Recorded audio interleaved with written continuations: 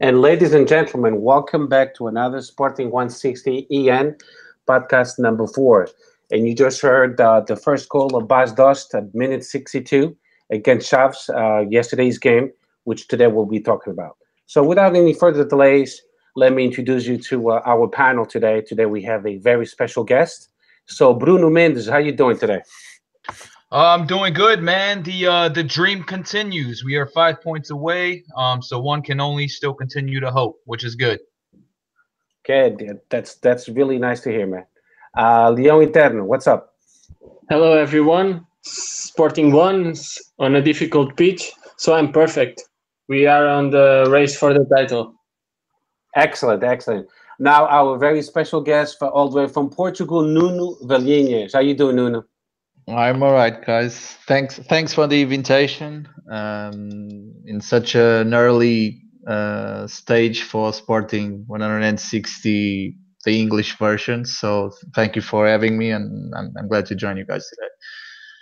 Well, thank you so much for accepting our invitation. It is an honor to have you on our show today. So let's go over the game really fast. I'm just going to give you the lineup. Between the pipes, it was Rui Patricio. Then we had Mizik, right fullback, amazingly, his first start for Sporting Clube Portugal. Then we had El Patron Coates, Jeremy Mathieu, and Bruce Cesar, a left back. Then we had Brian Ruiz in midfield, Bataglia, William Carvalho, Ruben Ribeiro. Up front, we had Freddy Montero and Gelson Martins. So, Leon Eterno, I'm going to let you go first. Give me a recap of the game against Chaves that we won 2-1 yesterday. For me, it was a pure display on the first half. Mizic and William played well, but it was obvious that we need a player in the middle to make the connection with the forwards and build the game.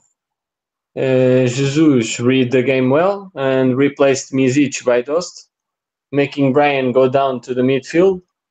And for me, that was decisive for the victory. Okay, good. Bruno Mendes, give me your 2 cents. Yeah, so first half, Chaves, I think, played us perfectly because, as we all know, Sporting are very, very good attacking on the flanks, and I think Chaves did a pretty good well defending the flanks. They didn't really give our players too much space. Gelson looked, the most liveliest going up, creating. Bataglia, absolutely sensational. And Ruben Ribeiro, a player who gets a lot of criticism. I think he had a very solid display as well. Second half, we saw Sporting able to change their tactics a little bit. We were able to attack the flanks more, which enabled us to open up the game a little bit more and control the game the way we wanted to. Bas Dost came in, and you saw what was missing. So I'm absolutely thrilled and happy that he's back, because down the stretch with these last few games with the Europa League and as well as the Liga NOS games, it's going to be very important for him to stay healthy. So hopefully he stays healthy and continues to bag in the goals for us. Yeah, I feel the same way. Within 34 minutes, my man scored 2 goals and resolved the game. That was amazing. So Nuno, introduce yourself now and tell us how you felt about the game. Well, for those that know me, I'm just a random Sporting supporter. A few years in London, suffering from afar. After many years watching Sporting in the stadium and following Sporting everywhere. I was part of Juveléu for a lot of years, then co-founded Diretivo. But then I got kind of divorced with Sporting for a few years. Haven't been to Alvalade for too much, probably too. I would say I should have been more watching Sporting for a few years, but I was really pissed with the last, actually, and curiously, with the last title we won back in 2002. I followed the team everywhere, so we didn't win in Setúbal. We draw 2-2 against them, and if we won that game, we would be champions right on that game. We didn't, and I got pissed, and and the pissing lasted for a few years. So moving forward, 5 years in London, now back in Lisbon. Gamebox bought back in Alvalade. I haven't missed a game at home yet for any competition, Taça da Liga, Champions, everything. So hopefully I'm contributing for this title race and all the cups we're trying to win this year. And that's kind of me. Those who know me or those who read me on Twitter, they know about some curse around me watching Sporting every time that I came from London to watch Sporting. So hopefully I'll turn things this year by not just coming from London but living in Lisbon again. But that's in a very brief nutshell. That's me. About the game, I think it was an awful game, but I don't care anymore. We won. That was the goal. We won. It was good to see Bas Dost back in action and doing what he does best, scoring goals and helping the team. I think it's because of the 2 goals, they were so decisive. I think man of the match should be obviously Bas Dost. But a lot of praise for Rui Patricio. That save with the game in still 0-0. I think it was 10 minutes. He made a fantastic save and a couple more afterwards, but that one was still 0-0, and it was a very good save. So the highlights would be Bas Dost, definitely. Rui Patricio Batalha, he fought like no one else. Not really playing well, but he was essential into occasions, saving that goal and giving the assist to the second of Bas Dost, and Matteo as well. He was kind of flawless the whole game, but it was a pretty bad game to watch, and I watch it obviously as always as I watch the games whenever we play away. I watch it really late with the kids already in bed, so it's twice the suffering because I know the game has ended. Probably people are talking about a win or a defeat or a draw or whatever, and I still don't know the game, and I have to watch it. And it's easy for me just to go to 90th minute and see if we won or not, but I still make the effort to watch the game as if it was live. But again, it's kind of a tradition now since I have kids, so every game away, I watch it like that, and we're still in the race, so I'm not going to change that. Yeah, I agree with you. We're back in the race. Porto lost against Paços Ferreira in a very intense, tough game, and that was a good thing. As a Sportingista, that's what we hope for, that Porto loses 2 more games actually, and then also Benfica to lose a couple games. I have a couple more questions for you guys in regards to this game. Minute 90. The PK from Coates, he fouls Javin. Guys, Leão Interno, I'll start with you. Was that a PK? For me, it wasn't. It was not? Yeah. Okay. In particular, Coates, for me, did a good match. He was decisive in the first goal with an excellent long pass to Ruben Ribeiro. Unfortunate on Chaves' penalty kick. For me, it wasn't a penalty, but whatever. At least we win. I'm going to be honest. I'll go next really fast. I saw the replay, and to me, I thought it was a penalty because Coates, he kind of pushed him his shoulder. But, that's my personal opinion. So, yeah. Nuno, why don't you go next, Nuno?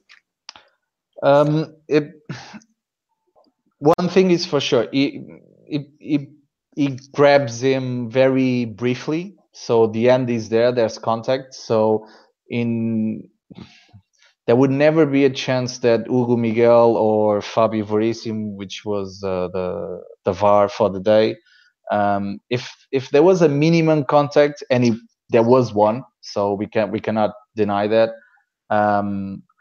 I understand, or I know very well why they gave the penalty. I think it's too soft, but there's contact, and they saw it, so we cannot deny that there was a contact. But it was too soft for me.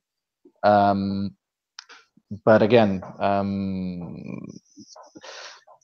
there's contact, so there's always a tiny little thing for referees to hold on, and I think they had that. I don't know if they communicated it with each other, the referees. Probably they did, because there's a tiny little kind of second fraction between the fall or the contact and the referee to sign the penalty kick. Probably there was a communication and say penalty, and they reviewed. There was no doubt for them, but I think it's too soft. I think I don't deny the contact, but I think it's too soft. We've seen a lot worse. So, but again, for me, it's too soft. Indeed, I agree. Actually, I agree, and I just want Brun Mintz to give me his opinion. Go ahead, Brun. Yeah, so just to make it fast, to piggyback on what everyone is saying, contact was made. It was a soft PK. I just wish when we played Porto we would have gotten that PK too. So it is what it is. Honestly, not surprised by it. It was one of those that could have gone either way, but I think what kind of made it was Squats was kind of losing his balance a little bit, didn't really know where the ball was, and then tried coming back, and that's when he had made the contact. So it was one of those 50-50s, I guess you can say. Yeah, well, my question is the following. That PK against Sporting was called quite fast by Hugo Miguel, really fast. Now, do you think the same PK against Benfica or Porto would have been called? Anybody? Yeah, no. That's the main point. That's the main point. The duality of criteria. It's like what JJ said in the press conference. Marking a penalty against Sporting is easy. Yeah. Same goes with sending off. So it's becoming easier. If they see a tiny gap, a tiny indication, there's probably some kind of contact. It's always a fault. And the reverse is that for us it doesn't happen, like it was in at Porto with Dumbia and Dalot. And we've seen a very soft penalty as well against Passos Ferreira that fortunately Brahimi didn't score. But again, 2 gameplays and we've seen 3 soft penalties. Only one was not actually signed, and it was in our favor in Porto. So that's pretty much the story. Yeah, exactly, and that's what upsets me the most, and most Sporting fans from all over the world, that penalties against us, it's like given automatically, but against our rivals, it takes like an act of God. I've seen Ruben Dias doing some amazing stuff, and he never gets called for a penalty or a peak or a yellow card. It's amazing. So moving on. So now Bas Dost's goal, minutes 62. Was that offside or was that not offside? Nuno, I'll let you go first. Not offside. To be honest, once I was watching it, I had my doubts, because the replays Sport TV picked were always on the kind of on the how do you call it, on the perpendicular angle, so you would see as if there was a line there, and you cannot see pretty much all the players in the best positions. But the best angle actually is the main one, the one that is kind of the broadcast is being shown. And once you, because I was watching on multi-screen, so I have the ability to go a bit back, like 15 seconds or whatever. Mm-hmm. And I didn't really add doubts straight away after I've rewatched the main angle. But Sport TV picked always the angles that would give you a bit of a doubt. So that's always as well kind of not surprising. And as I tweeted today, I was watching the game highlights on Sport TV. and even Sport TV after I don't know how many hours after the game, after the Juiz final program, after seeing that is not offside at all. Even on the highlights, the guy that commented the highlights said, "Yeah, this chance or this goal has a bit of a doubt." And he works for Sport TV. Sport TV showed the game. They said it's not offside, but still they kind of do the remark, kind of leaving you. If you didn't watch the game and this is the first time you watch the highlights, you got these guys were this might be offside, and it's not. So I'm glad actually that Nuno Saraiva, our communications director, he had actually a reversed angle image. I don't know who exactly took that picture, but right on the moment, or it looks like a footage. So probably we were filming the game. That's my expectation as well. And we should, if that's the case, we actually should use it more to justify some of the cases we've been seeing. And it shows perfectly. You can see all the players in the best positions and the best angle, and it's clearly not offside. So there's no doubt about it that it's a clear goal. Yeah, I totally agree with you. I mean, I got a great picture, and I posted on Twitter. You see André Coelho, his right foot puts Bas Dost onto the game. By listening to you and Bruno Brito, it seems like you guys, os nossos Sportingistas in Portugal, you're not too crazy about the commentators of Sporting TV.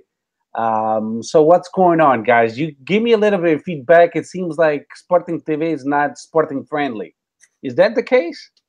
Sporting TV? No, Sport TV. Sim, Sport TV, sim. Sim, Sport TV, não Sporting TV, por amor de Deus. Sport TV, No. sim. Yeah. Sometimes Sporting TV is too friendly. Come on. But that's another story. You want to go first, Bruno, if you want? Sure. Like Nuno was saying, on the last news from Sport TV, they separated the first analysis, the first impression of the goal, throwing the doubt. And after that, they showed the analysis on Juiz Final and they do not avoid the doubt. Instead of how can I say? Instead of making sure for the fans that the goal was non-offside, they make more noise after about that. Yeah, they made it more doubtful than what it was. Yeah, and I didn't watch it on SIC, but apparently the highlights were pretty much in the same or using the same narrative. It's kind of the goal is, we have doubts about it. It might be offside. They obviously showed the game kind of the way it goes on the broadcast. The replays are always the ones that leave a bit of a doubt. So it's kind of the narrative is always going against us. I'm not saying that it's 100% of the times, but on the majority of times, it still happens, regardless of the channel. To be perfectly honest, there's always a tendency of let's leave a bit of a doubt, or it's not completely clear. Even if it is, as it was in this case, they always leave a bit of a doubt, because obviously, who's watching the channels they're not always obviously Sporting fans or supporters. So of course, if you didn't watch the game, if you didn't pay attention, if you read the newspaper, and it might be a doubt, and Benfica said it's offside, and they watch it on SIC and watch it on Sport TV. These guys were kind of benefited again by the referee, and it's not the case. So I'm not saying it happens all the time, but it still happens far more than we see whenever Benfica or Porto is in question. Well, that's pretty sad then. I mean, us from here in the United States, like we were talking about offline, we have Football TV, so it's Gol TV. It's in Spanish or in English, and we don't get to hear the commentators from Sport TV. And then if that's the case, it's very shameful But nothing amazes me with the Portuguese channels anymore. Let's move on to. I can give it. I Go can ahead. give you a quick example. As I said, I was living in London for 5 years, and I was subscribing BT Sports, and for I think it was since 2015, and not all the season, but like 3 months on the season, they actually bought the rights to show a few games. And I completely avoided Sport TV, completely avoided, because I could record the games and watch it whenever I want. Not that BT Sport would broadcast all the Sporting games, but they would show Porto, Benfica, or Sporting, sometimes twice, or sometimes two of the games, not all three. And I got used to watch Sporting or any football in Portugal with English commentators, and being very obviously not partisan of one or the other clubs. So, and sometimes their comments about kind of the referees and the way the game went is so you almost feel detached from your own reality, because this is not our football. Never in Portugal a commentator would do so good comments. So whenever I have to watch the games on Sport TV, I always feel, oh man, this is not BT Sport. This is really this is really bad. And I actually got in touch with a few of the commentators there, and they were very surprised that, yeah, for them it's kind of natural. Obviously, if you're a supporter of a club, you even unconsciously you would probably push towards your club. But it wasn't the case with the Portuguese league, so they would be completely unpartisan with any clubs. So the commentators were really pure, if you want. And with Sport TV, it's not the case all the time. So yeah. Yeah, it's the same thing when the commentators on Goal TV. Like I was watching the game on my phone. It's just football. Yeah, it's just football. Exactly. Yeah. And the guy, he was talking about the game, and he was fair and square, and I loved it because I didn't feel like, oh, this guy is possibly Benfiquista or Portista. No, he was neutral, and I loved it. So in a way, it's a good thing living overseas, because we have more sophisticated commentators. Yeah.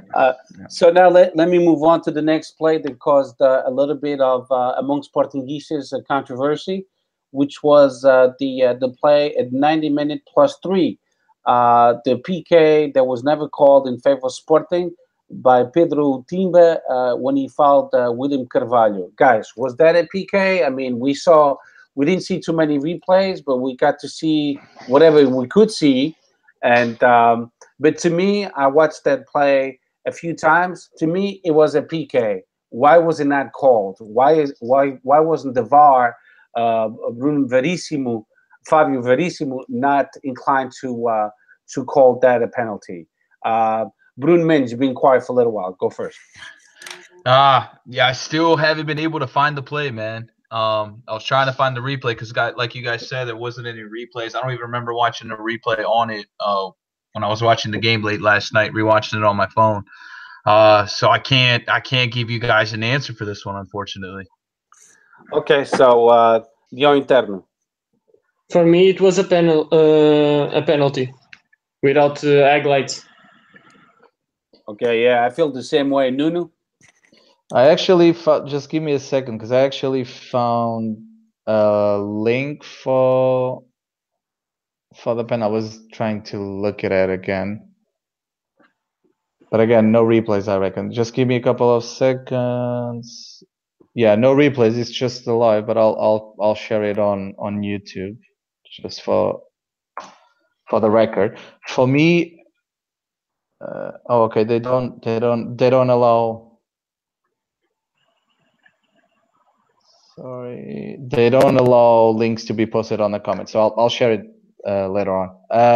For me, again, there was no replays on the live broadcast, so the way William falls, it looks like he took a pretty hard hit from Pedro Tibas. So, but again, no replays. I was obviously talking about the game and discussing with some friends, they told me that on Juízo Final they look at the potential fall on that case, and it was a penalty, and they showed another replay. I'm not sure if it was the replay of the main angle or if they showed any additional angles, because they had a lot, because that was exactly on the goal that Bas Dost scored, the first one. So they had the cameras. I'm not sure why they didn't show, even after the game, they didn't show a lot of the replays and in a different angles with zooms and all of that. But for me, I cannot be 100% sure because there's no real support, imagery support to tell me that it's 100% penalty. It looks very suspicious. But again, no replays. We don't deserve replays. If it's in our favor or potentially in our favor, you don't get to see any replays. I know that's, again, it's embarrassing. It's I hate to say, but I was hoping that Portugal would be a little bit more sophisticated when it comes to that. But for some reason, I hate to say it, but some teams kind of control the Portuguese channels. And it's a known fact. I'm not going to say any names, but it's embarrassing. The best player, I'm going to go first. The best player for me was Battaglia. I mean, he had to change from the midfield to the right fullback position. He saved the goal. He assisted for the second goal. He was right on. I mean, talking about a polyvalent jugador, he's taken over Bruno Cesar's nickname. I was totally impressed with Battaglia. He had to readjust all the time. Amazing. So to me, he was the man of the match. So Bruno Mendes, who was your man of the match? I got two. Number one, Battaglia, absolutely phenomenal defensively. He was playing midfielder. He was playing right back. He was going up. Never stopped hustling. Never stopped putting on the pressure, as you saw with the second that led up to the second goal. I mean, what more can you say about the guy? He literally plays everything. He can even play backup keeper, as we all saw. Made himself big. Absolutely sensational. It's just his awareness. And another player that I really liked, to be honest with you guys, was Ruben Ribeiro. I think he did a really good job, especially defensively. He was drawing a lot of fouls, which gave us possession back, and then the assist that he gave to Bas Dost was absolutely beautiful. He just placed it so high and so perfectly, just floated it up there that we all knew Bas Dost was going to get there. You float it up there, he's going to get it. So those two players were the most that stood out in my eyes. Okay, good. Nuno. I would say Bas Dost takes it.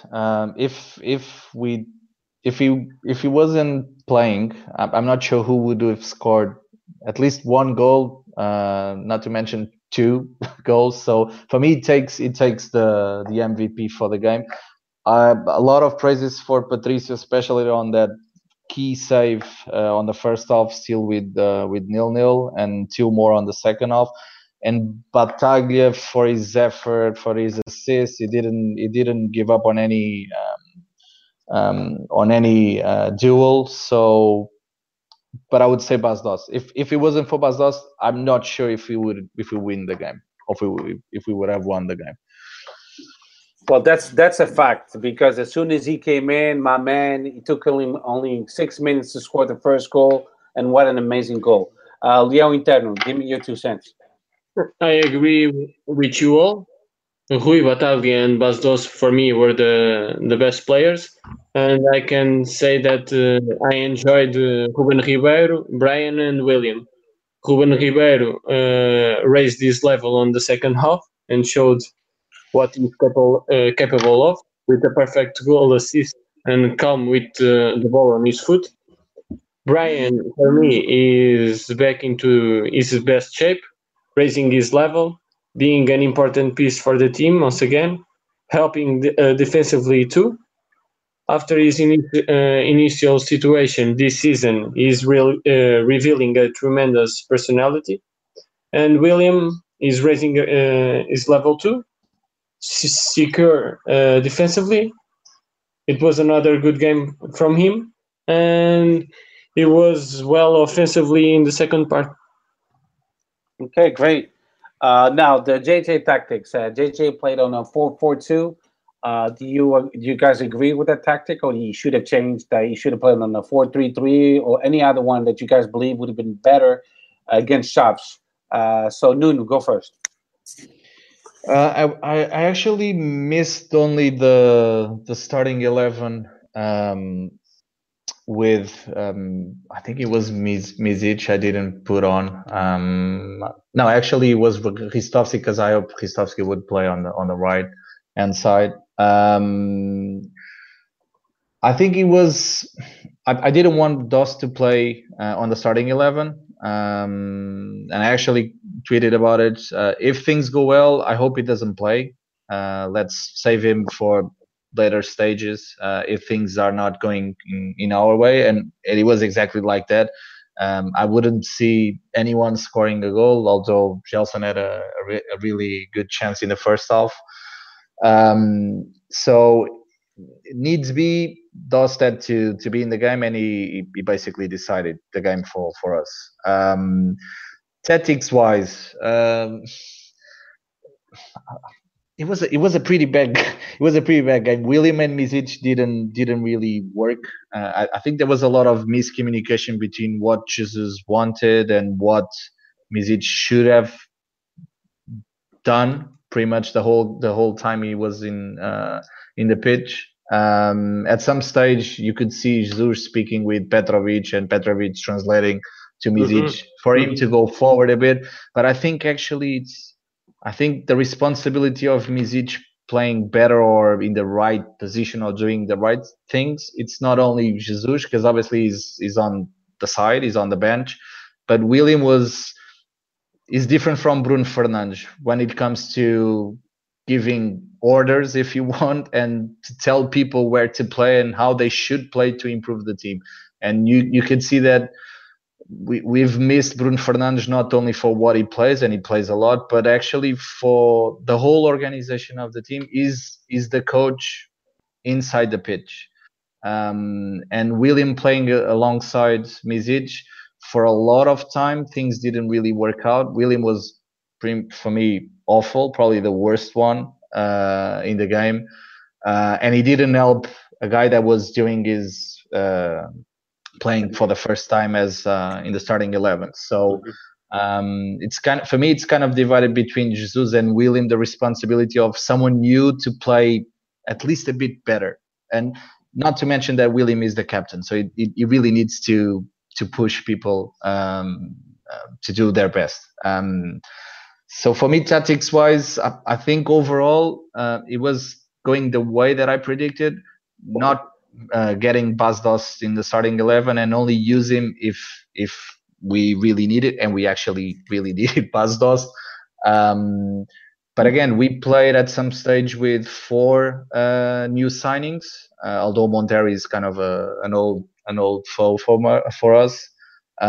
So people saying that we don't use the signings a lot. Obviously, Bruno Cesar was injured, so Lumor had to get in.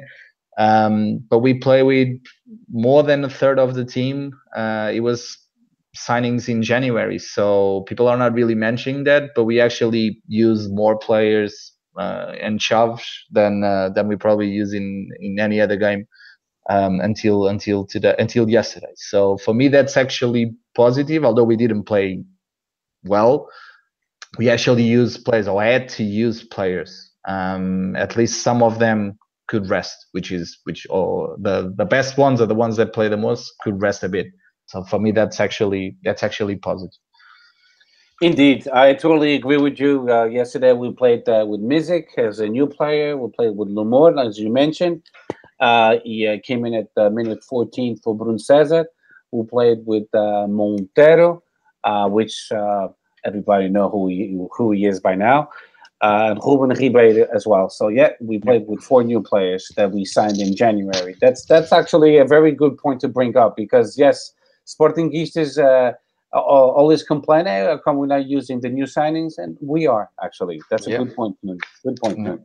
And I actually only thought about it after I saw a tweet from Player Maker PT. It's actually a stat profile from 000, the football platform, and they mentioned 4 new signings in January played at some stage in the game. It's like, oh, actually, yeah, I didn't I didn't really recall to remember that, but it's actually a very positive fact. We use some signings. More than a third of the team was actually new signings. We didn't play well, but we used players. So that's another story if they play well or not. Yeah, agreed. I mean, to JJ's defense, he didn't have time to train with to practice with Misik. Completely agree. Yeah. Yeah, cool. Humber Ribeiro, he came in January from the get go. He had to play right away. So it's not easy. We've had so many injuries. People with the fifth yellow card suspended. So it's difficult. And we've been playing every 3 days. Every 3-4 days, we have a game, and players are fatigued. I'm not making excuses. It's the reality of things. There's no time to practice. Like Sporting left today. Sporting left today to Czechoslovakia, so, meaning that they didn't practice. So Misik, Wendel, Bruno, Ribeiro, all the new signings, they have no time to really get to know the teammates, to get to know the JJ's the way he thinks, his tactics, and all that. So it makes things much more difficult. Leão Interno, give me your 2 cents. Yeah, I agree with both of you. Jorge Jesus did the best he could due to the initial limitations to build the squad. Like Jesus said, there is a lack of routines, and we cannot create these same routines doing physical recovery trainings from game to game. Indeed, and it makes like now they have a jet lag. They got to Czechoslovakia, so the main thing is go to the hotel, rest the players. Let's see what's for breakfast, for lunch, for dinner. Then the next day they're going to get to know the stadium, and there it is. No time for practice, nothing at all. Agora recuperar os jogadores. Bruno Mendes, what about you? Yes, just to piggyback on what you guys said, the only thing is that I guess one thing I would critique JJ from the start was playing Brun Cesar at left back. I think Lumar should have started from the beginning of the game. I think he had a decent game overall. He was definitely better defensively than he was offensively. As Nuno pointed out, the communication between William and Misic, you could tell, was missing. As you could see, JJ was with on the side with Petrovic, trying to get him to scream out the indications. But with that being said, I think that's also something that's gonna come with more playing time for Misic, because again, this is his first game that he started. We saw the leadership that we were missing without Bruno Fernandes in the midfield. As Nuno said, he's basically the coach on the field, on the pitch. I have some other things that I jotted down, and I think Chaves played us well defensively. Their preparation, I think, was good because, like I said, in the first half, they made it very, very difficult for us to play on the flanks a little bit. But then when Bas Dost came into the second half, obviously we know that changed the complexion of the game. They covered the middle more, so we had the flanks opened up more. So with all that being said, with the more rotation of the players, I mean, I think JJ did pretty well. I'll give him a B+ if I had to give out a grade. And at the end of the day, getting the 3 points is what's most important. But I'm liking that we're rotating the players more because our schedule is going to get pretty hectic. If we win again on Thursday, as we all know, we're through to the quarterfinals of the Europa League. So keeping players with fresh legs is going to be very, very important moving forward for the season. Yep, that's a pretty good recap. So now let's talk about the referee, Hugo Miguel. Overall, what do you think his performance was? Was it a scale 1 to 10? What would you give him? Leão Interno, go first. For me, I will rate him with a 4 out of 10. I think he blurred the paint, and that's incredible how the referees signed for the penalty kick against us, so easily, and they ignore penalties for us. I'm sick of our referees, and with VAR, there are no excuses. Tell me how you really feel. No, I'm only kidding. But yeah, I feel you. What about the VAR referee, Fabio Verissimo? I don't know if he said something to Miguel, so I can't evaluate his performance. Is there a way to find out, Nuno, or no? Uh, I think we won't know. I was trying to think if there was a side of the two. Well, the penalty that Xavi had the chance to score, and the potential penalty on William. I was trying to think if there was any other moment that VAR could actually have spoke with the referee or tell him about it, kind of to change decision. But I think those were the only two decisions that potentially VAR could have intervened. And funnily enough, one is too soft against us, and the other you don't see any replays. There was no doubt from Hugo Miguel that it was not a penalty, and he was actually well positioned in the pitch. So it's one of those. We won probably because we won. We won too much of a fuss about it, but it's another one that could have gone a bit bitter in the end for us again. Yeah, agreed totally. I mean, we won yesterday, and that was the most important. The 3 points, we closed it to Benfica. We back in the race, and let's hope that the next game that we play at home against Rio Ave will be a much better game for us Sportingistas, because it's hard to wait for the goals at the last minute, and you have to have a really strong heart. So now let's move on to a couple more things. I want your opinion about our new players, Misic. How did you guys feel about his performance? Noon, go first. Again, it was his first game in the starting 11. He played a few minutes as well with against Moreirense, which I actually thought he did well, considering that we were playing already with 10 men. And I wanted him to start against Porto, actually, because I thought against Porto we should have a bit of a stronger midfield.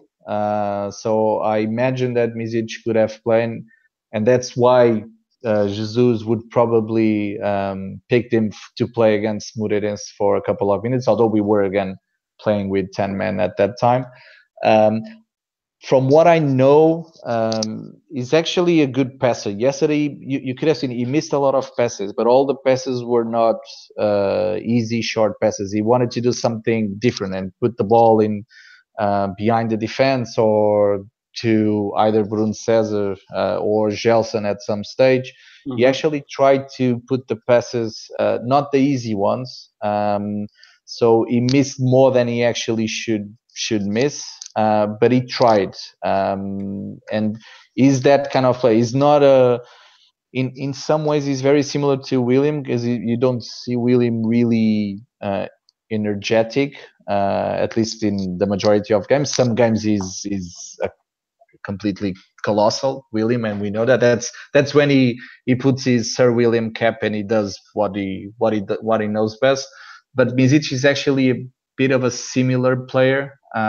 He's not going to win a lot of balls on aerial duels. He's not going to win a lot of balls with his head. He's more a ball on his feet kind of player, and he has a good passing if you want. But yesterday, I think it would be good to see William or actually Misic doing what Batalha does on a midfield with William and Bruno Fernandes, because again the communication will be there.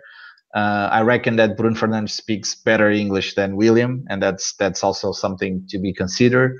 And he's more communicative. And William yesterday, I'm not sure why it wasn't simply helping Misic doing what Misic should have done.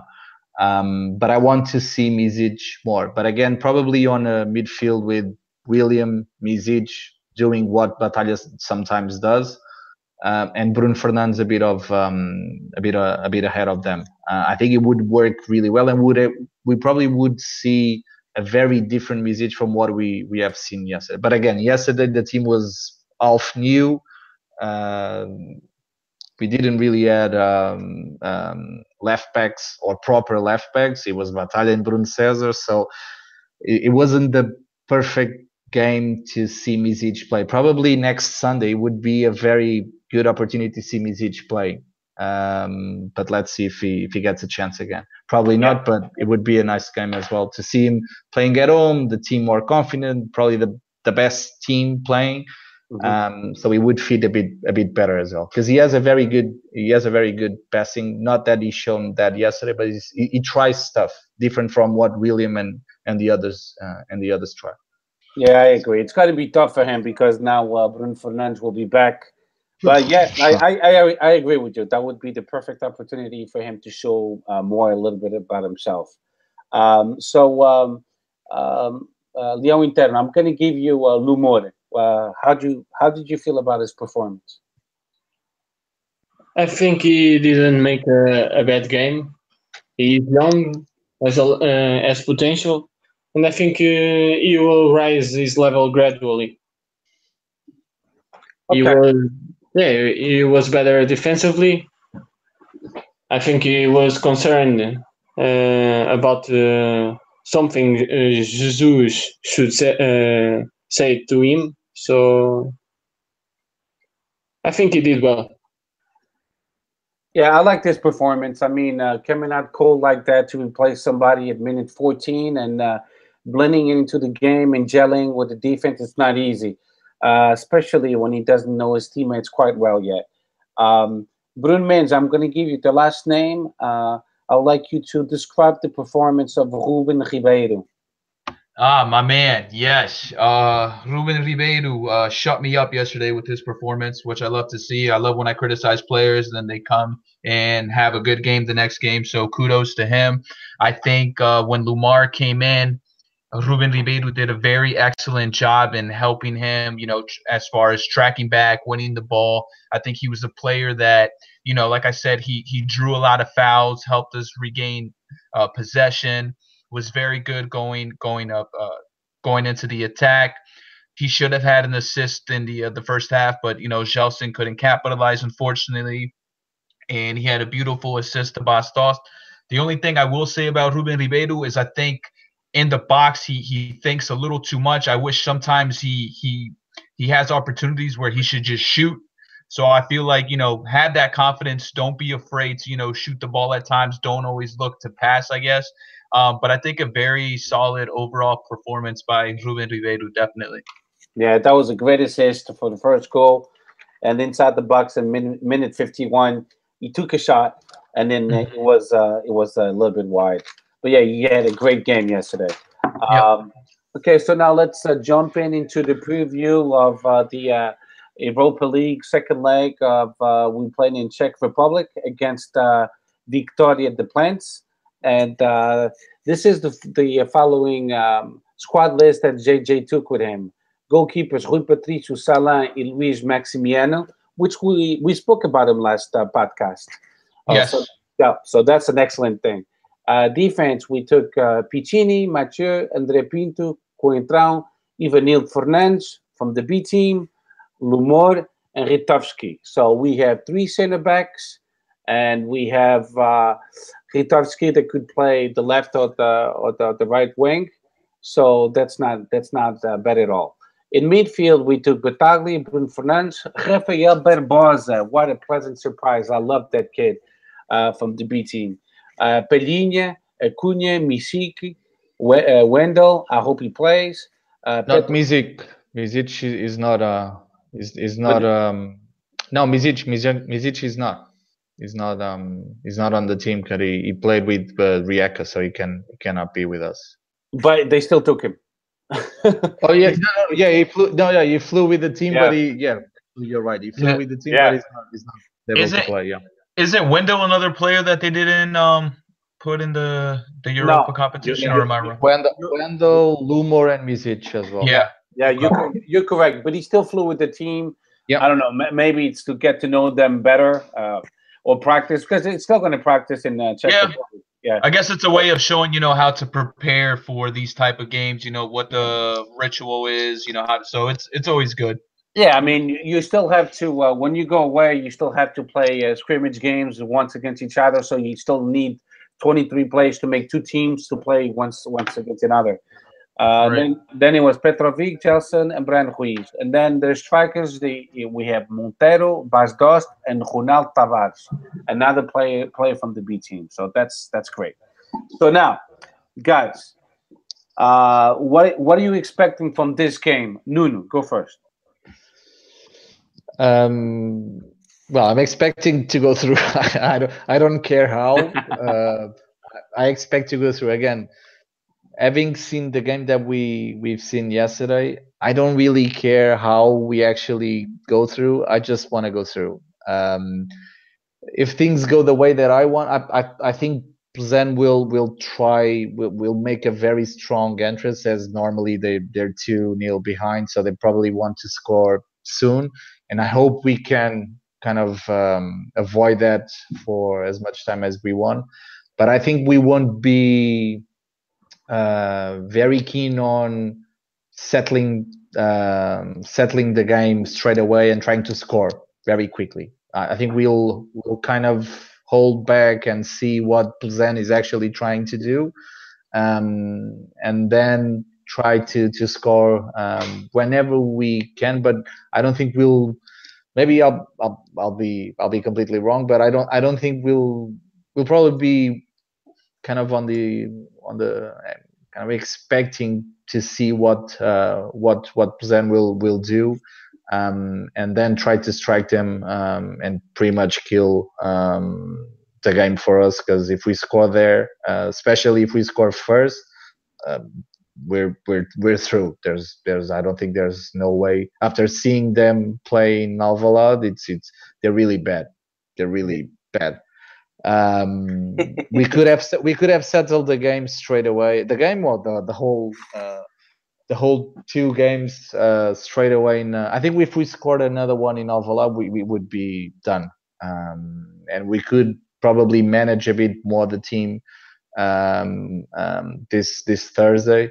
But I expect, as usual, they're 2-0 behind. They're playing home. They have to give their best. They're not winning as well on their league, so I think they draw the last game as well. Yeah, they draw 2-2. So they're not playing that well. I'm not really surprised, but they're not playing really well anyway. And they're back from their winter pause, so that's probably something we need to consider. But I expect to go through, regardless how. I don't expect anything else. Okay. Your quick prediction. I think we might draw. I think we might draw 1-1. Yeah. Okay. Something. I'm not sure if we score. I hope we score first, because we'll watch a game far more relaxed.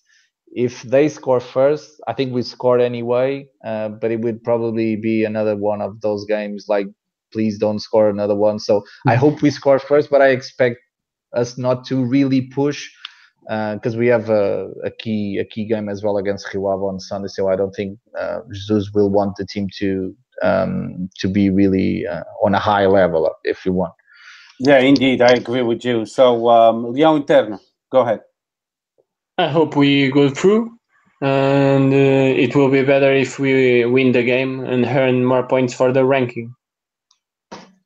I bet on the victory 2-1 for it.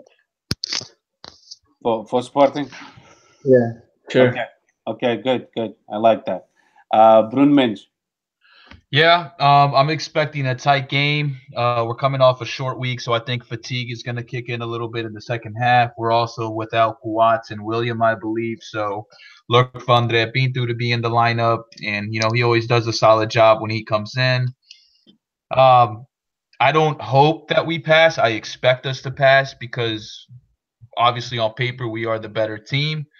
So I'm expecting us to go. I was on record on the last podcast of saying it was going to be 1-1, and I'm sticking with that. Just mainly because it's the short week. You got the traveling, and I think it's more fatigue than anything else that'll kick in.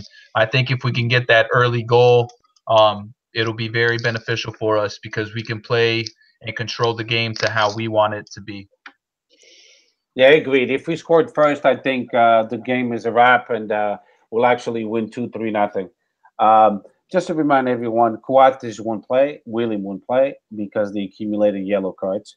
Also, in the injury list, we have Bruno Cesar. He got injured yesterday. Rafael Leão is still injured. Podence, he's going to be injured for a while, and Dumbia. So those 6 players will not be at all playing against Victoria Plants. Okay, so now let's move on, and my prediction will be 3-0 Sporting. A little bit of bad news. One of our dear Sportingistas passed away recently, Daniel Raimundo. My brother, rest in peace, and I'm so sorry about that.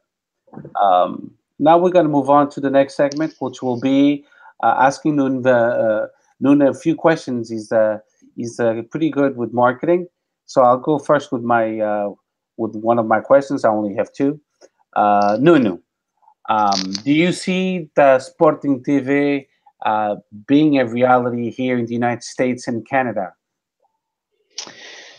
Well, we've talked about we had a debrief before the podcast, so we took the chance to share a few ideas. As I was saying back before we started, I came from London back in June last year. I subscribed to Vodafone as my internet provider, broadband, whatever, not TV.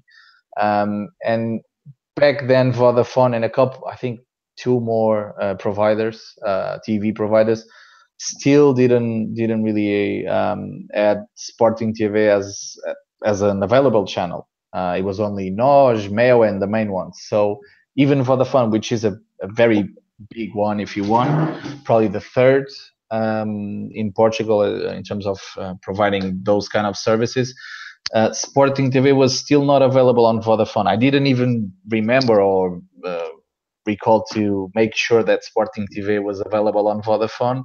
But a few days before I actually signed, there was some news that from, I think it was July or mid-summer, that Sporting TV was becoming available on all TV providers in Portugal. So if even in Portugal, after, I think Sporting TV is what now, 3 years, 4 years, I'm not completely sure about when it was launched, probably even more than that.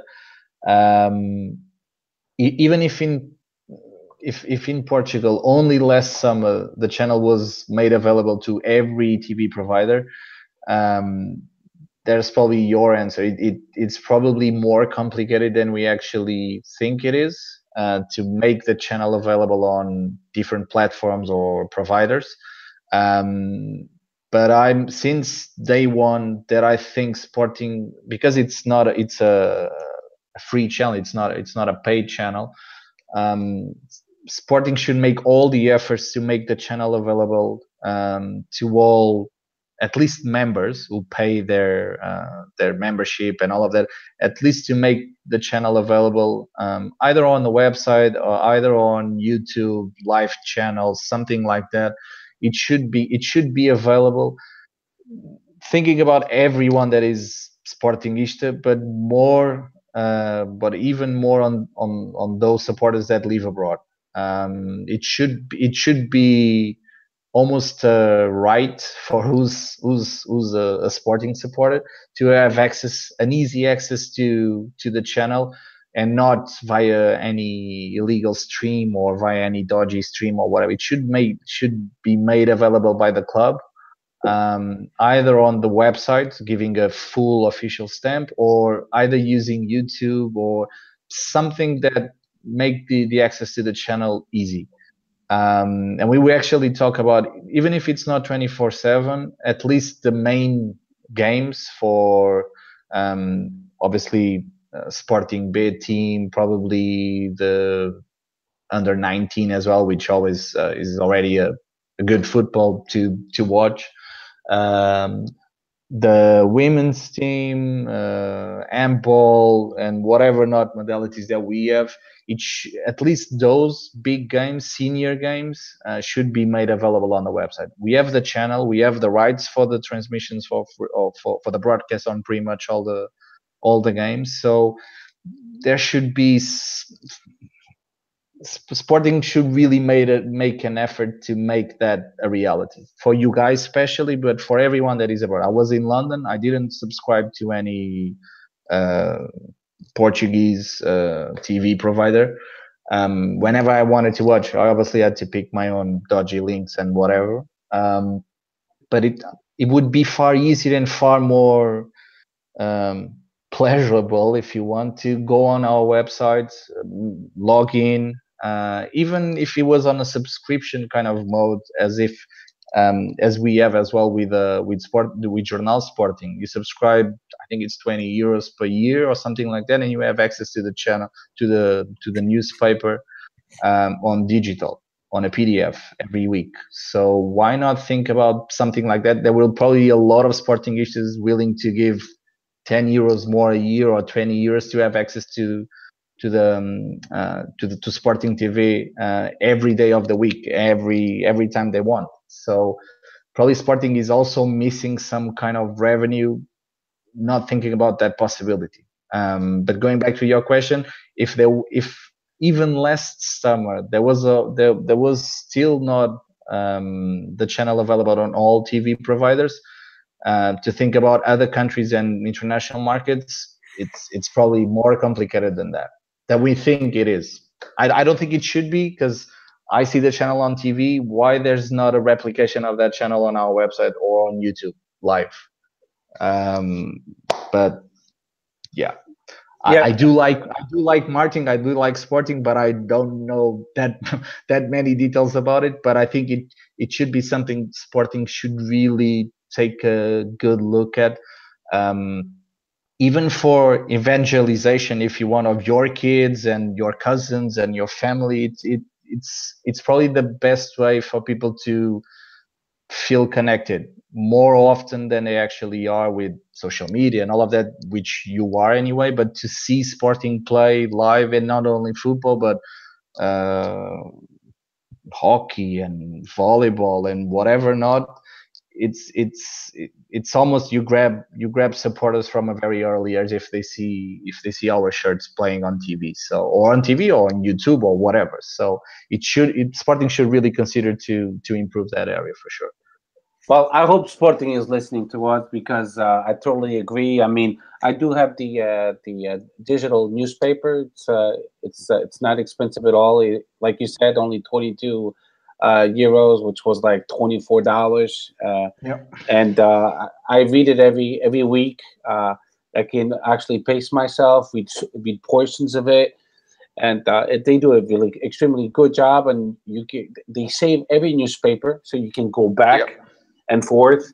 That's how I got to know about the 22 titles of the Sporting history, about Peruteu. It's a very good newspaper, and it's not expensive at all. If they would ask me, hey, the Sporting TV will be available for you guys if you want to pay $10 more or even $15 more, I would be willing to do so. I'm a fanatic with modalidades. I love to watch a good hockey team. I like to watch a good handball team, volleyball team.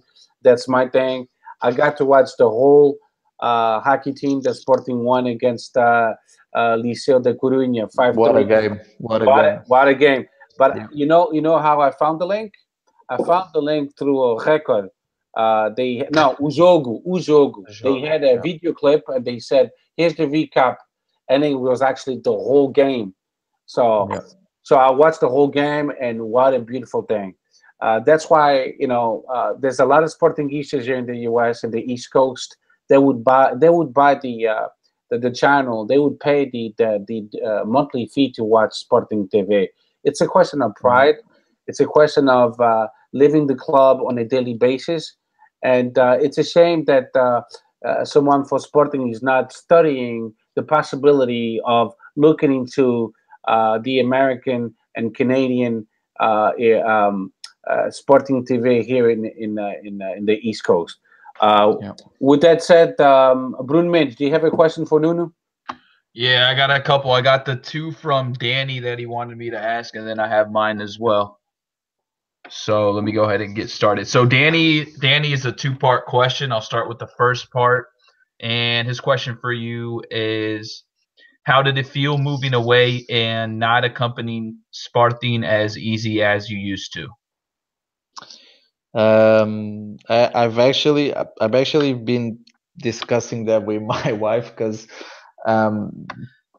people say that when you move over, well, if you guys live there on a permanent basis. I moved to a different country for temporarily, already with a very strong background of going to Alvalade, watching the games and all of that. So normally the story goes that if you move abroad, you live things more intensively, because you're away and you've been to the stadium I don't know how many times in your life, and you cannot go to the stadium every 2 weekends or whatever.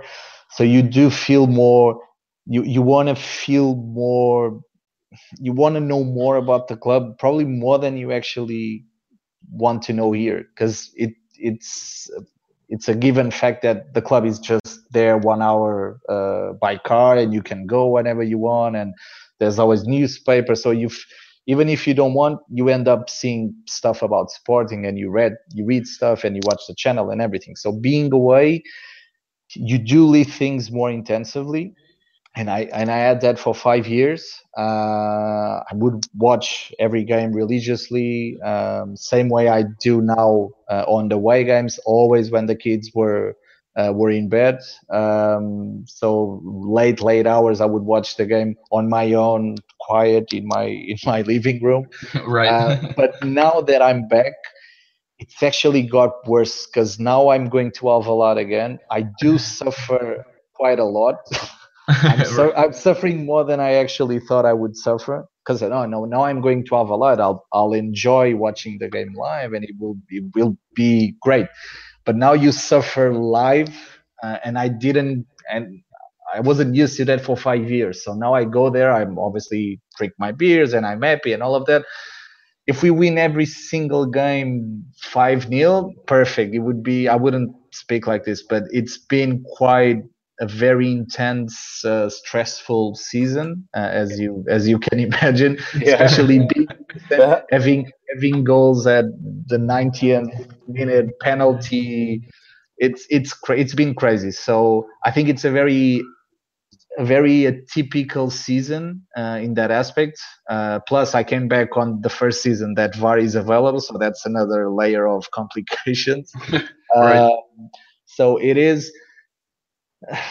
it's great being back, but I think I'm suffering twice more than I was in London. Although in London I thought, no, I'm really living this intensely. Although I'm not there, I can go to the games and being in Alvalade with my friends and all of that. I think I'm really suffering now, because I'm really living it again the way that I live back in 2000s and whatever. Not when I was there every single game, away and home. So yeah, that's awesome. I'm jealous because the last Sporting game I went to was against Lazio, and it was over the summer. It was a friendly. I think it was in like 2000. Shoot, I don't even know. It's been too long.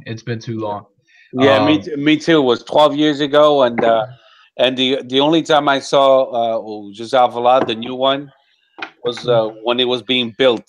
My nada. Opa. I know. I'm going now in July, so I'll be there for the Cinco Violinos game. Oh heck yeah.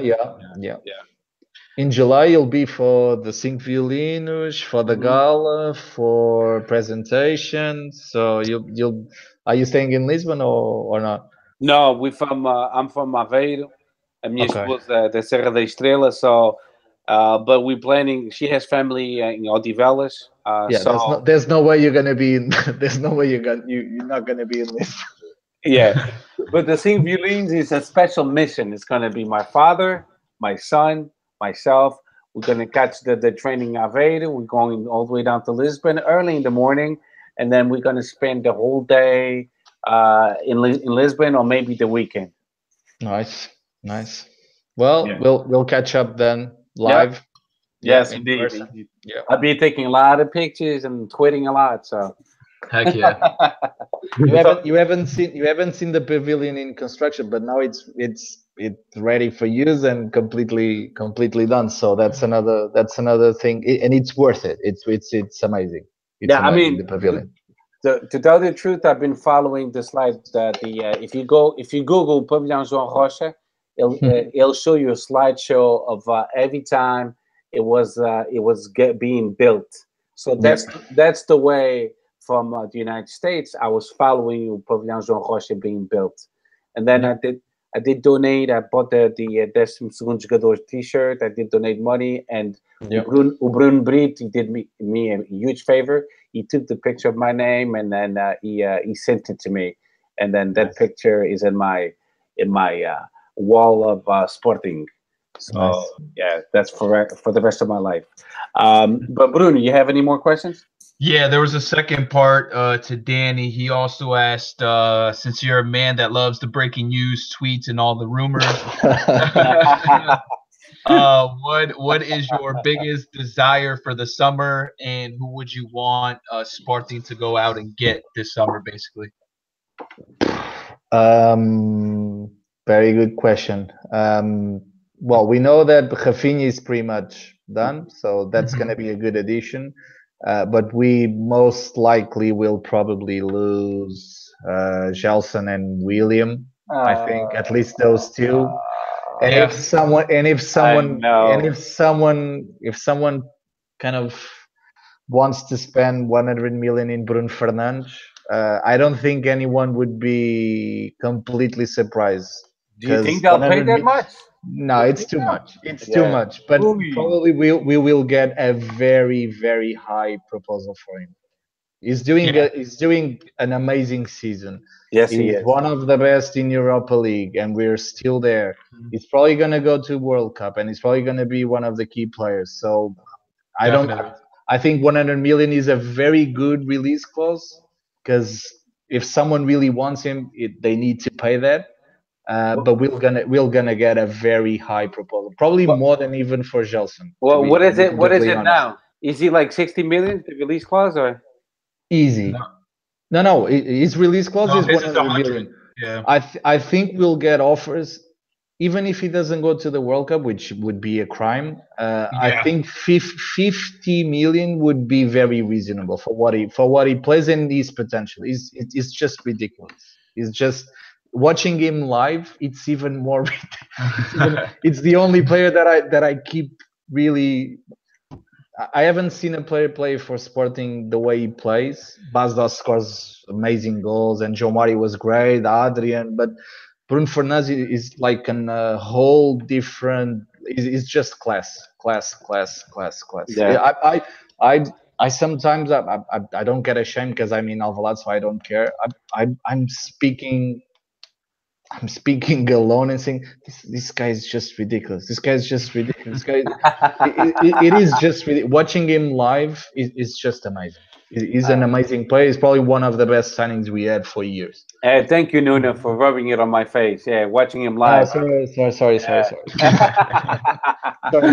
We don't have the luxury of watching him live. But yeah, Bruno Fernandes is an amazing player. We got so lucky. That was the greatest deal ever. Yeah.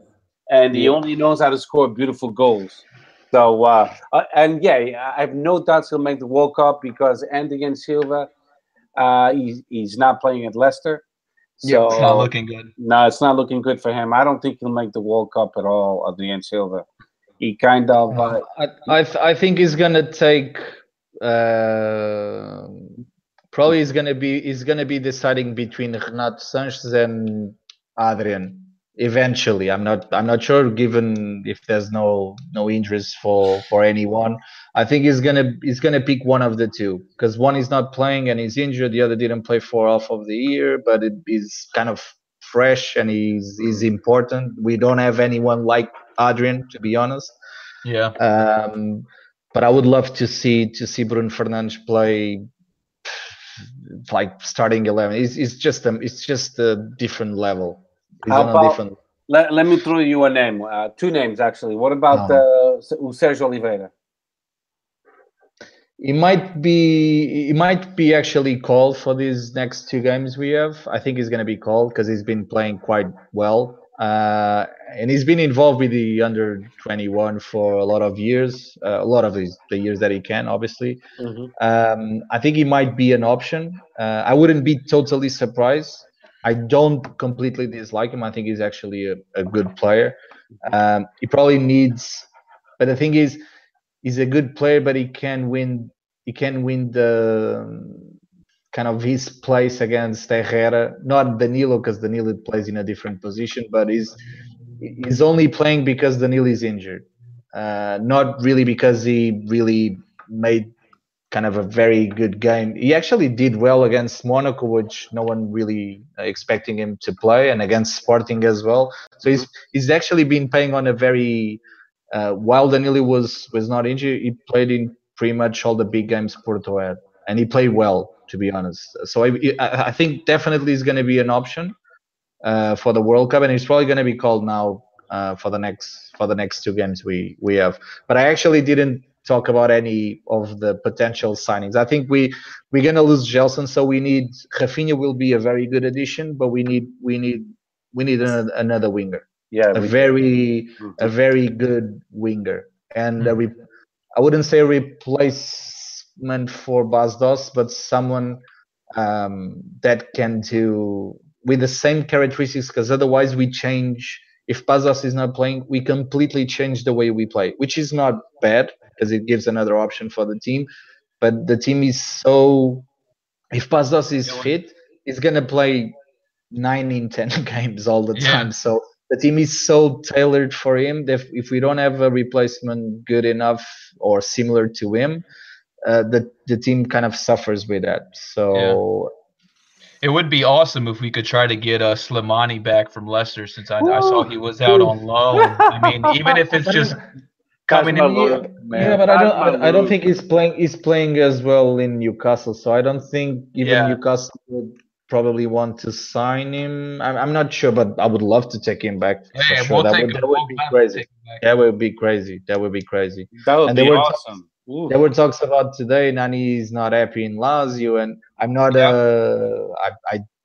Again, Nani is not the Nani that we knew. But if we would want to come back, I wouldn't mind. It would solve a couple of games in Portugal in tight games. For sure, it would be an amazing signing for us. Plus, just being Nani, a lot of defenders would be scared. That's something that people normally don't judge. But just being Nani, it's an heavyweight, and people don't feel that confident playing against him. So even if he's not in his best shape ever, and he won't be because he's already getting old anyway. But if there's a chance to bring him back, I wouldn't say no, for sure. Oh, of course not. He could play 45 minutes the second half, and that would be great. Do you know something? No. I just no breaking news. No breaking news whatsoever. I just read today that people are saying that he's looking for a club, and Lazio is not happy. He's not playing. Blah blah blah. He was injured for a lot of time as well. But the games he played, he didn't really make the difference. So I would be happy to take him back. Without a doubt, I'll take him back, and Ronaldo, of course. Well, and João Mario on loan, and we go for the Champions League. And Slimani, Slimani, Mario, Nani, Cristiano. Who else? Who else can come back? That would be great. Oh my goodness, that would be awesome. Yeah. So no, I'll make a note of that. I'll make a note of that. Breaking news for late May. I'll make some notes about it. that would be the dream team. Oh my goodness. So Bruno, any more questions, or that's it? I'm gonna give him a break. I'm gonna let Bruno Brito go because I still got a couple more questions, but I'll give him a break for now so he can go over to Bruno Brito because he's been a little quiet. Okay.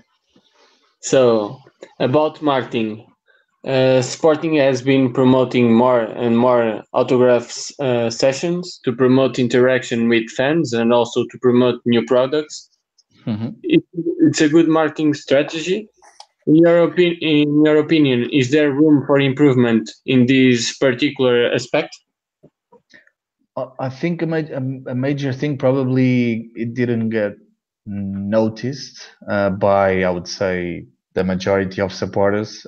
We appointed digital a head of digital for the first time last, I would say, end of October, November maybe. We appointed someone specifically to be head of digital. For the first time in the club, we have someone really just doing digital, which is amazing. And since then, we've been seeing quite a lot of good changes. The website changed a bit in the way it works. Social media improved as well. You probably seen the difference in some of the posts and the interactions that we have. So changes are being made in a positive way, but obviously it takes time for a club that wasn't completely ready for, unfortunately, for the digital era. We've been doing an amazing job with what we have, and the indications that we have, especially pointing someone specifically for digital. And from what I know, she's really good. She came from RTP. She has experience in e-commerce and all of that. So from what I know, she's been doing an amazing job. And you can see some changes being made. Probably the most visible face of that job is social media, because that's what we follow the most. But even on the website, on Loja Verde as well, there's been many changes, and I think there will be more and more improvements moving forward. So there's still a lot to do and to improve, but I think slowly we're making the right decisions and focusing on what we should, which is digital. There's no other way around it. So by having someone looking at that on a permanent basis, that's already a very good positive sign. But obviously there's many things to improve. Even if we don't have a huge budget for it, there's creativity that I think we should have more, and kind of engage more fans. And there's many ideas that on forums like this and on Twitter, on Facebook, people tend to discuss. So there's many ideas to be read and to be discussed, and to be taken on board if you want. So I think we're slowly getting there, but there's still a lot to improve. Yeah. Yeah. Do you have any more questions, Leon Interno? Just one. I can see on your Twitter that you are fighting some curses. To see if Sporting achieves the most desired. Not curses, the curse. Yeah, the curse. Yeah. That's it. Yeah. To see if Sporting achieves the most desired title once again. According to your list, what do you think we need to break down to get there? Or you already think it's like Bologna says, that the presidents of our rivals have to go from this one for the better? Again, until now, even last week, we were completely away from winning the title. A week afterwards, we're there already again. Yep. So there's so many, I'm gonna call it weird stuff happening this season. we're winning games in really late stages of the games. There's VAR. We've been benefited not in the wrong way. We've been benefited because it worked. There were already a couple of games in Taça da Liga against Estoril at home. If there wasn't VAR, we would lose a couple more games than we lost so far. And we only lost against Porto against Porto and against Estoril, obviously.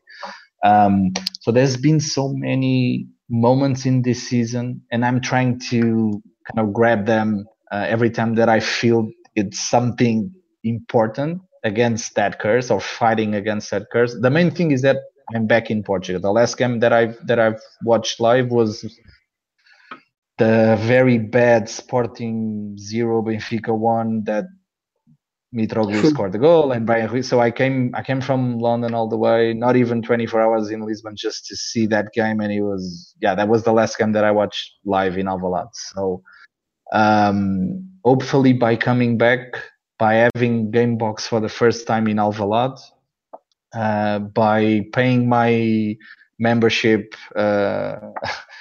fees that I haven't paid for a while because I was, again, as I told you in the beginning, I was completely divorced and annoyed and all of that.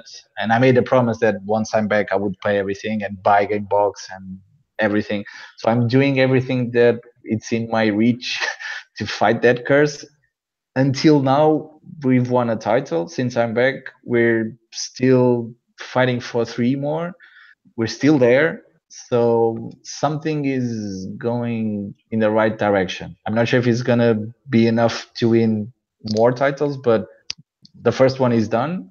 And we won in the way we won, with another penalty on 86 minutes against Setúbal and Porto, and penalties, and William scoring a penalty and Brian Ruiz scoring a penalty. There's so many weird stuff happening on our favor that something is working. I hope it's me. If it's not me, I'm sorry, but hopefully it will be me coming back and seeing all those stuff happening, because I'm here. That's my gut. So let's see. I hope it goes well. I hope it goes well. I hope so too. I think your curse is called actually corruption. From all the evidence we have now, maybe. So yeah, I think that has a big part of why we haven't won a title the last 15 years. Now that we know the truth, but it's a debate where we can talk about later in another podcast. Brun Mens, back at you. Do you have any more questions? Yeah, I do. I got 3. So Nunu, what is the hardest thing in your opinion when it comes to marketing? And what is something that you learned yourself really fast in that, I guess, line of business, you could say? The hardest thing, and this is not sporting related, but cross-sector, cross-industries. Right. And especially in hospitality, which is my sector, with the area or the sector that I have, the industry that I have experience for 10 years or more now, especially in hospitality, but I think also in football clubs. Everything is marketing, like everything that you do, players, social media, the stadium, advertise, everything that it's public, it's marketing. And you relate to that. You might not think that it's marketing, but you're marketed every single day by Sporting. You might not like it, you might not engage, you might not see that it's marketing or think that it's marketing, but it is. And probably the club as well sometimes does stuff that doesn't think that this is marketing. So it probably doesn't pay as much attention or as much detail, or don't focus so much on the detail as it should. Because everything in marketing, everything in a football club is marketing. So, and that, for me, that's probably the hardest thing, is for a club or organization to think like that everything that it does, it's marketing, especially in sports, football specifically, and obviously in hospitality, which is the industry that I know. Awesome. And the second part of the question was, sorry, something that I said I've learned, something that you learned fast, I guess, in your line of business. well, in hospitality, if you don't sell a room in one day, you don't sell that room anymore, because the rooms are there, but the nights are gone every single day. So that's Right. something you learn quite fast. Right. Occupancy rate is something very stressful, if you want. Yeah, I can only imagine. And my biggest question to you, what made you a Spartan fan, and who is your all-time favorite Spartan player? Well, that's not the biggest. That's probably the hardest one. The hardest question, yeah. So, what made me? It was definitely not family.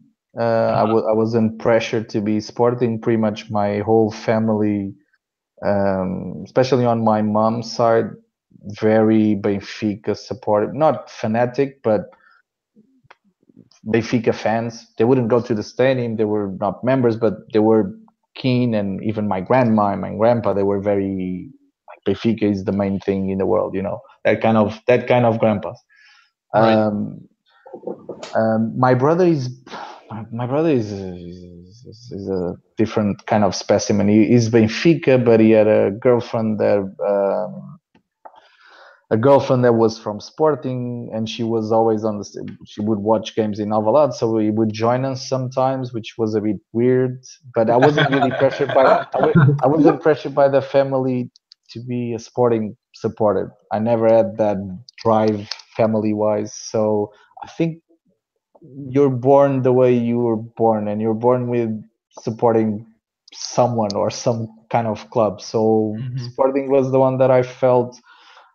Probably early memories that I had,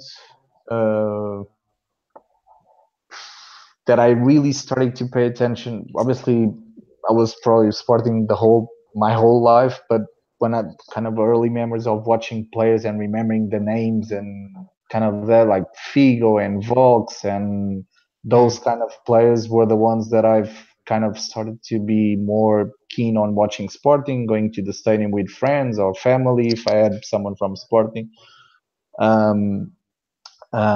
So those are my earliest memories of Sporting, or at least paying attention to the games and to the players and whatever not.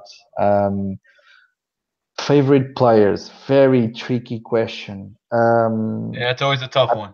I can probably break them down in 3 stages. Okay. So early memories like the Balakovs, the Yordanovs, Juskov Yags, those ones were this is like these guys are amazing. Sherbakov when he played and until that really nasty accident he had, he was probably people don't really remember Sherbakov the way he should, because he was an extraordinary player, really amazing player, to the level of Balakov if you want, but we couldn't really see him for a lot of time, unfortunately for him and for everyone. Yordanov, because he's the Mochila and I love Yordanov. He was just Yordanov and everyone loved him. Oceano, because he was probably the first captain that I remember. Mark Aurelio, I loved Mark Aurelio as well. And that's kind of the early players that couldn't make it to the title. Then obviously 99s, 2000s, first titles that I watched live. Then I really watched every single game live, away and home. Back then was 18 or 17, so I could go to every single match. No girlfriend, no nothing, so I was free. I could probably mention everyone like André Cruz and Schmeichel and Rujors and Acosta. It was such a significant 2 seasons for us, that all those players have something that we can relate to.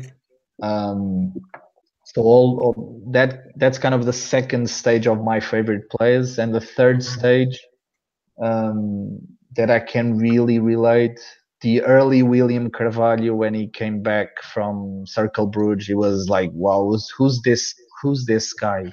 But he's still one of my favorite players. But I think there's something wrong with him. He should do far more than he should, because he's an amazing player. and obviously I've talked about João Mario as well, like amazing when he played. Slimani, because I completely trashed Slimani when he started to play. I would laugh. I was in London back then. I would laugh with my friends like Benfica and Porto friends, like, man, this guy's ridiculous. He doesn't play, but he fights. He fights. And then seeing his evolution, he becomes a favorite.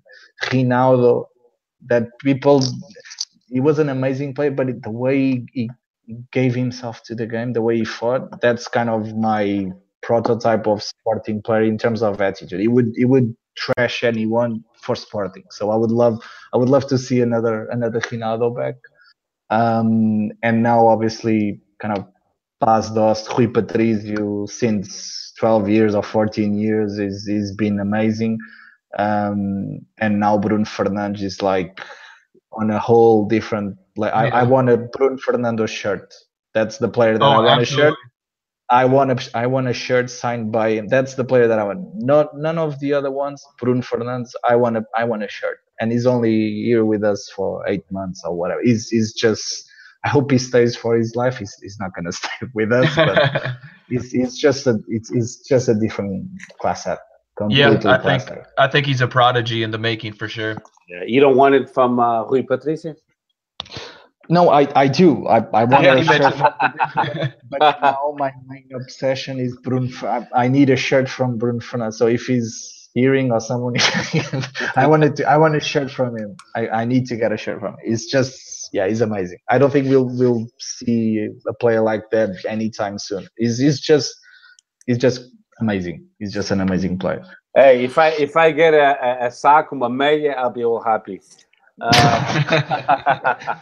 I would take it, but I would prefer the shirt. But eu também, claro. Okay, so now before we go into the last segment of the podcast, let's go really fast into predictions about the Sporting Rio Ave at home. I'll go first. I think Sporting will win against Rio Ave 2-0. Leão Interno, what do you think? The same result. Okay, Nuno? If things go well this Thursday, I think we'll have a comfortable win. It's more hope than other thing. I just want a kind of an easy game to watch, and with a couple more goals than we've been having, just to breathe a little bit more. But I think hopefully will be a open game like Porto and Benfica had against them. It's not going to happen. We know that. It's not going to happen. Our luck, yeah. Yeah, that's bad luck, but I don't care anymore. Let's win 1-0, 19th minute. I don't care. I don't care. We're used to it anyway, and I don't care anymore. We know the drill. We know the drill by now. By now we know the drill. That's a sure thing. Bruno. 5-0. Bastos gets a hat trick. Epa. I like that. Amanita to get close to Jonas. Amanita. They'll give me a lot of points on my fantasy league. There you go. I think he's going to show up. I think he's going to get a hat trick. He's my captain and everything. The points will double. So I like that. So now, without any further delays, Leão Interno, it's all yours. Let's go with the modalidades. I will start with women's football. The women's football team beat União Ferreirense by 4-0, retaining the advantage of 5 points over Braga. The next game is in Alcochete against Cadima. The under-19 women's football team won by 13-0 against Palmeirense and won the title. About men's team, under-19 drew 1-1 in Alcochete against Benfica and missed a good opportunity to do an approach to the top.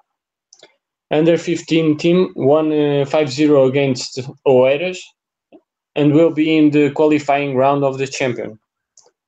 Handball. Our handball team won 43-31 against Belenenses and confirmed the advantage of 4 points against the rivals. The advantage will become only 2 points due to the division of points in the qualifying stage of the champion. Extra note for Carlos Ruesga. On his birthday, he was the team best scorer and continues to show great dedication to the club and interacts a lot with the supporters.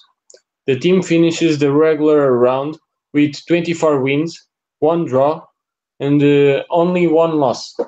The next game is against Avanca in the quarterfinals of the Portuguese Cup next Saturday. Volleyball.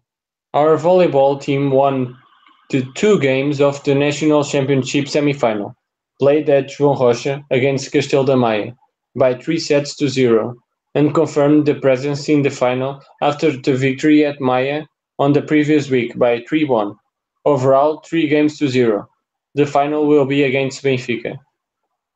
Our futsal team won against Chaves by 5-1, continuing their undefeated championship cycle and maintaining the 6-point lead over second place Benfica. The next game will be in João Rocha against Quinta dos Lombos. Women's futsal. Our women's futsal team drew 2-2 against Santa Luzia unexpectedly and is now in the 5th place with 5 points behind Nova Semente. Our futsal women under-19 team won the championship after beating Benfica. 3-1 was the result. Hockey Patins. Great victory from our team in the last game of the European League group stage, winning by 5-3 after a bad start.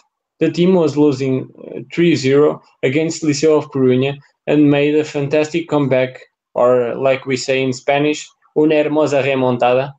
The team ensured the first place in Group D, avoiding the European champion, Reus, in the quarterfinals.